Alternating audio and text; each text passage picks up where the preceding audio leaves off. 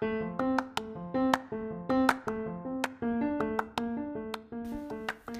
and welcome to the EquestrianAbbi podcast, the podcast where we talk about everything equine.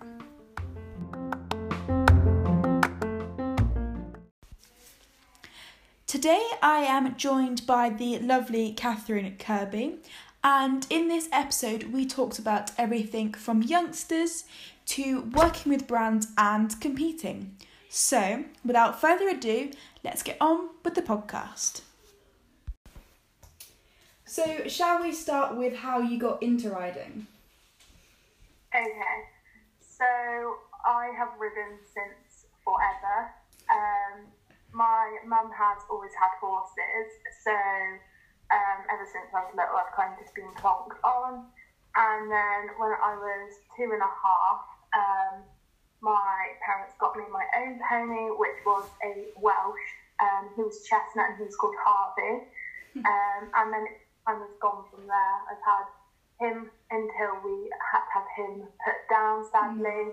And then I had Bryn, and then we just kind of kept collecting over the years. So you are currently working with quite a few youngsters at the moment, aren't you? Yeah. So you were saying the other day on your Instagram how you were finding that social media doesn't portray youngsters as for they are. Can you explain a bit on that? Yeah, so I just found that I actually was going through a really rough patch with Milo, who is my nearly 4-year-old. He's 4 this month. And I was finding I had some real issues with him. And I went to YouTube to try and find some videos of horses that maybe were young or not naughty as such, but just very green.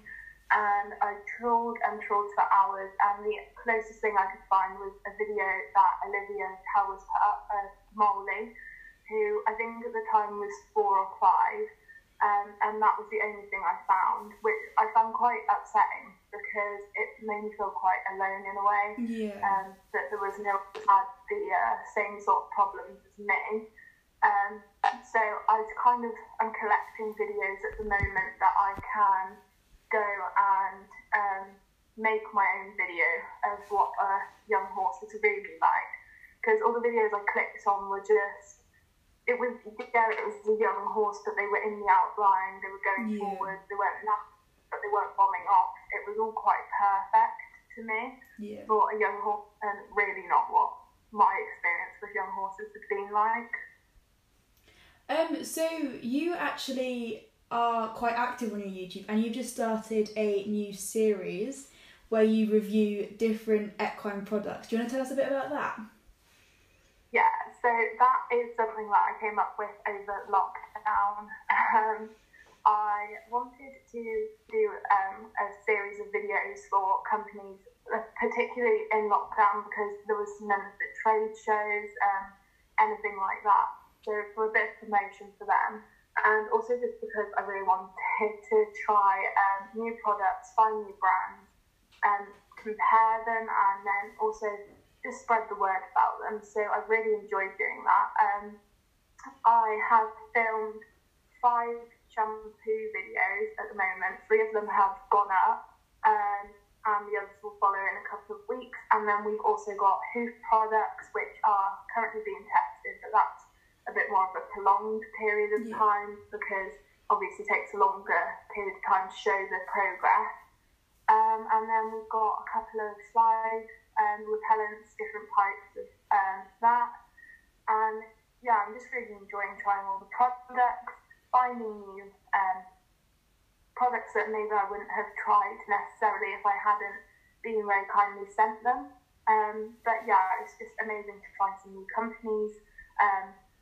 And also some more like environmentally friendly choices as well, which I think aren't quite as big in the equine world. Yeah, because I do have to say I definitely like the first one that you did, and I'm definitely looking into get that for my cob, because he can get quite itchy as well. Yeah, I really enjoyed that one, and the head, which is actually a really local company to me. Oh, is it? So it was nice. Well, yeah, it was nice as well to support quite a local business too. So you have just been accepted into Hartpury for the business management in September. Yeah. So where are you planning to go once you've done your 2 years at Hartpury? Do you know what your future's going to look like yet? At the moment, I'm not quite sure. I did always have it in my head that I wanted to do equine physio or chiropractor, but when I looked into it, it was a lot of like courses after courses after courses, and I wasn't bad at school. Like I'm lucky that I'm quite academic, but I just didn't really enjoy the classroom that much. Hence why I'm doing equine at college rather than A-level. Yeah, same. So that's just what I went for because it suited me better, and I just can't imagine not really working with horses. So post-college, I think I'd like to take a while and decide where I want to go to uni. If I did go to uni, I'd probably do equine science because I think that opens quite a lot of career pathways. But at the moment, I'm quite interested in going into either nutrition or maybe like rider biomechanics because I'm quite interested in like how the rider affects a horse and position work and all that sort of thing. So we'll have to see. But I do also I've really enjoyed my young horses, so I would be interested to go into working with them kind of full time and producing and then selling, but have a tendency to get quite attached, so we'll have to see. Yeah. What advice would you give to anybody that's looking to work in the equine industry that they need some work experience or anything? So I would say I actually put a post out when I was looking for work experience for on my local group. I think most areas have a local kind of horse and rider group. And I put a post on there asking if there was anywhere that could offer work experience with horses. I just said that I was quite confident handling competition and young horses because I had experience with that. And I actually went and looked at a place and that was really good. So I'd say I would go and like vet, if you like, your places that you want to go so you can get a bit of a feel for them. And just find when you go, if you are able to go and have a look before you actually have to choose, I would say you will know when you go if you think you're going to enjoy it or not. Yeah. I did look at a place and I did really consider going there, but then I got another opportunity that was kind of too good to miss, and in the end proved to be kind of the best outcome for me. So yeah, I just say just go with like your gut instinct to find something that you really enjoy and people that you think you're really going to get along with, and you can't really go too wrong with that. No. With your biomechanics, I have noticed, because I was looking through your account before we started, and you work quite closely with Activate Your Seat. So do you want to tell us a bit about how you got involved with them and how you help them as a brand? Okay, so I think I actually contacted Maeve. I'm pretty sure I contacted her first about trying the bungee and doing a review or something on my Instagram. It was actually quite a while ago. I think it was, I'm not sure if it was last year, it must have been, but it just seems so long. But yeah, I contacted her and asked her about it. So she very kindly gifted me the bungee, and it comes with a video with the exercises, so you use the video to follow along. But she often puts up stuff on her Instagram to use, which you can do with or without the bungee. And yeah, I was just really interested to try it. I was at a bit of a loss with my position, and obviously dressage it is particularly influential. So yeah, and I've just used it ever since really, and it is a product that I have really seen the benefits of. And Maeve is also a physio, so she does horses and riders, I think. And yeah, she's just been really supportive with everything. So being a product that I really enjoy, I think it's really important as well that riders should have a good seat, and the way, like going back to the biomechanics, the way that you can affect your horse is like incredible. I just find that really interesting. So it's just something I really believe in, and I think should be a bit more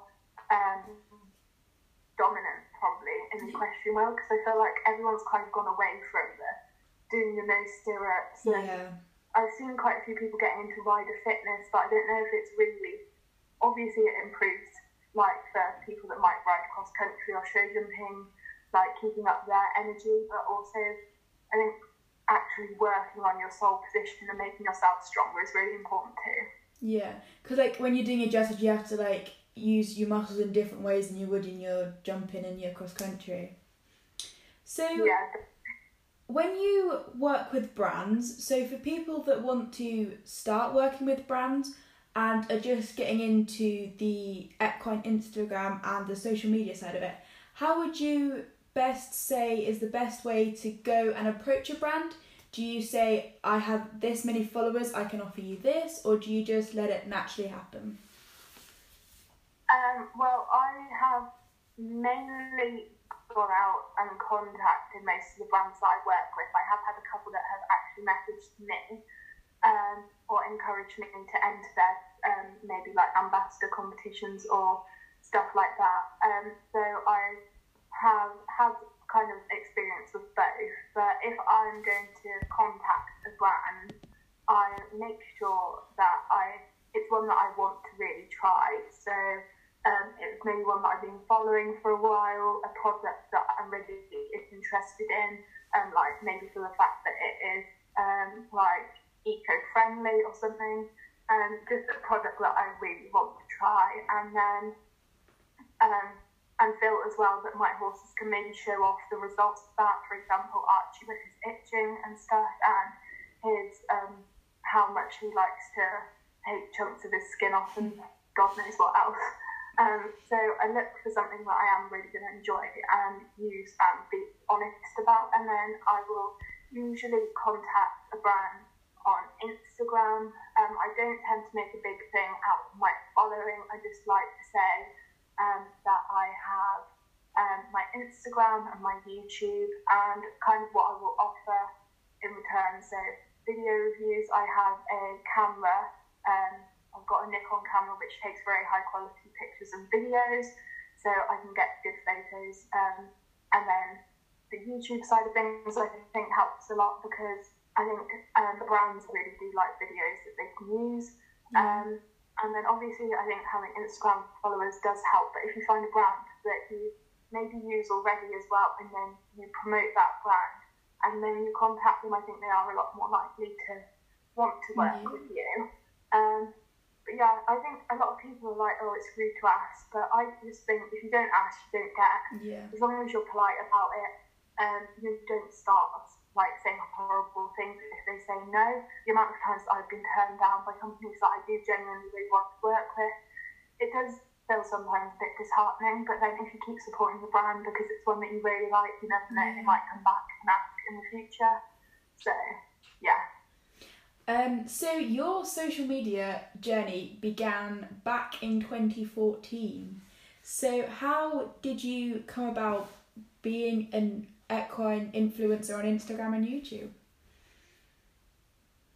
So I started with my Instagram. I begged my mum for ages to let me have it.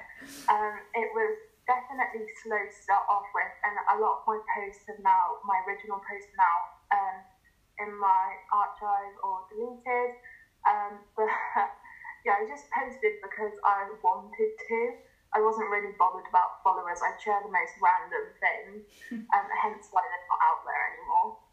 And then I started my YouTube. I think I might have actually started YouTube in 2013, but I didn't actually upload for ages. And a lot of those are private videos now. But I think I've definitely, as I've grown up, because back in 2014, what was I? Like, how old was I? I'm 16 now. God, I can't do math. I really can't. Where am I? 16, 20, 6 years ago, 10 or 11. So way too old, way too young, really, to be on Instagram. But anyway, I was. But yeah, I just really enjoyed sharing like my pictures, and I was really proud of like the stuff that I've done, and I just wanted to show that. And I guess over the years I don't have a massive following, but I think I have quite an active following. Which I think is definitely more important than having hundreds of thousands of followers that no one actually wants to interact with your posts. But yeah, I think I just really enjoy seeing other people's content. And I think for me, the biggest way that I've found to grow is definitely by being nice to other people, commenting on their posts, interacting with their stories, replying, DMing them. And yeah, I think it's just kind of grown because I do try to be a nice person and encouraging to other people. I didn't think I've ever posted anything horrible to anyone ever, and I would never dream of doing it. So yeah, I think if you're just nice and you post what you want to post and don't stress too much about how many followers you have, then yeah, I think that's just the best way to go with it, really. I mean, that's how we are here today, by just commenting on each other's posts, and then we messaged each other and was like, hey, do you want to be on my podcast?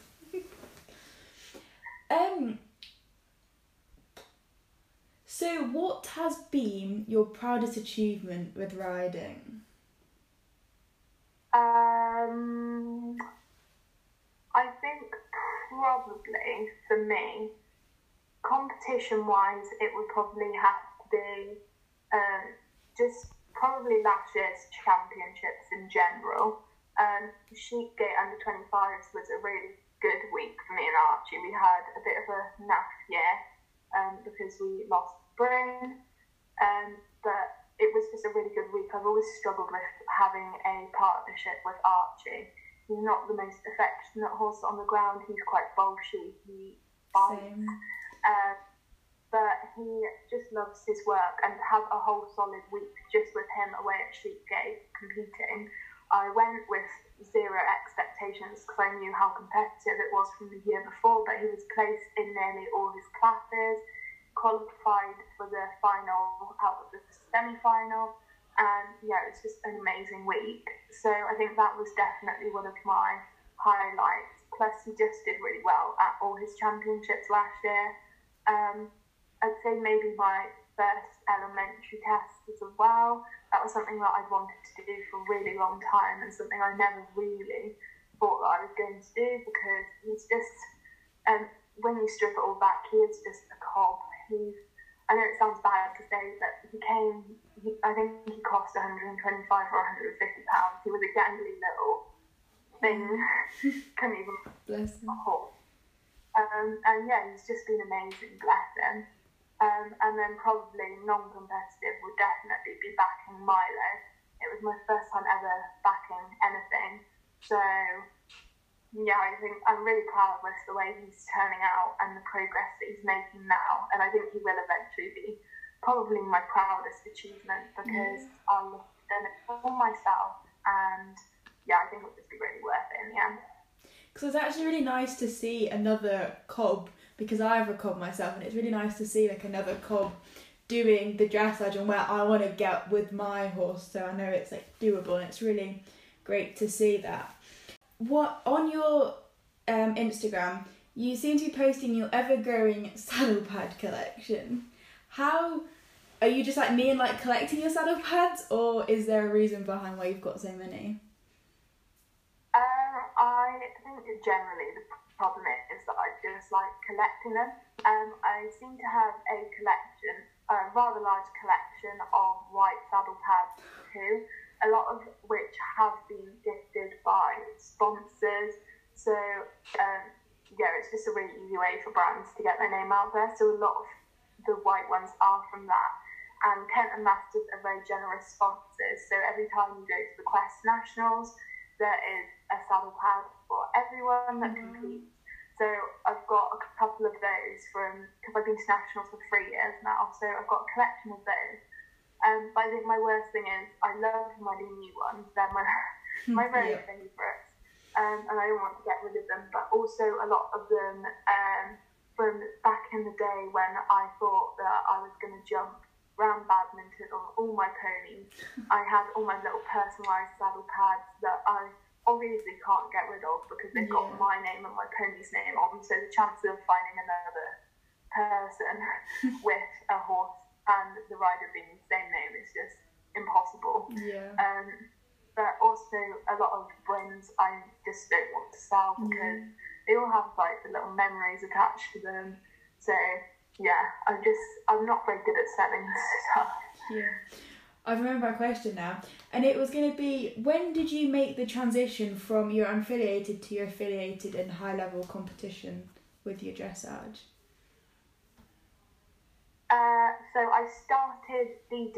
I started that in 2016, I think, and I started again with the British Dressage Quest Club, which is a really, really good opportunity for anyone that's looking to make the transition from unaffiliated to affiliated. It's really restricted, so people with too many points can't compete, and it goes from intro to novice. There's My Quest, which is for individual competitors, and then you get the chance to go to the regionals and then qualify for the nationals. So I have actually done that every year since 2016.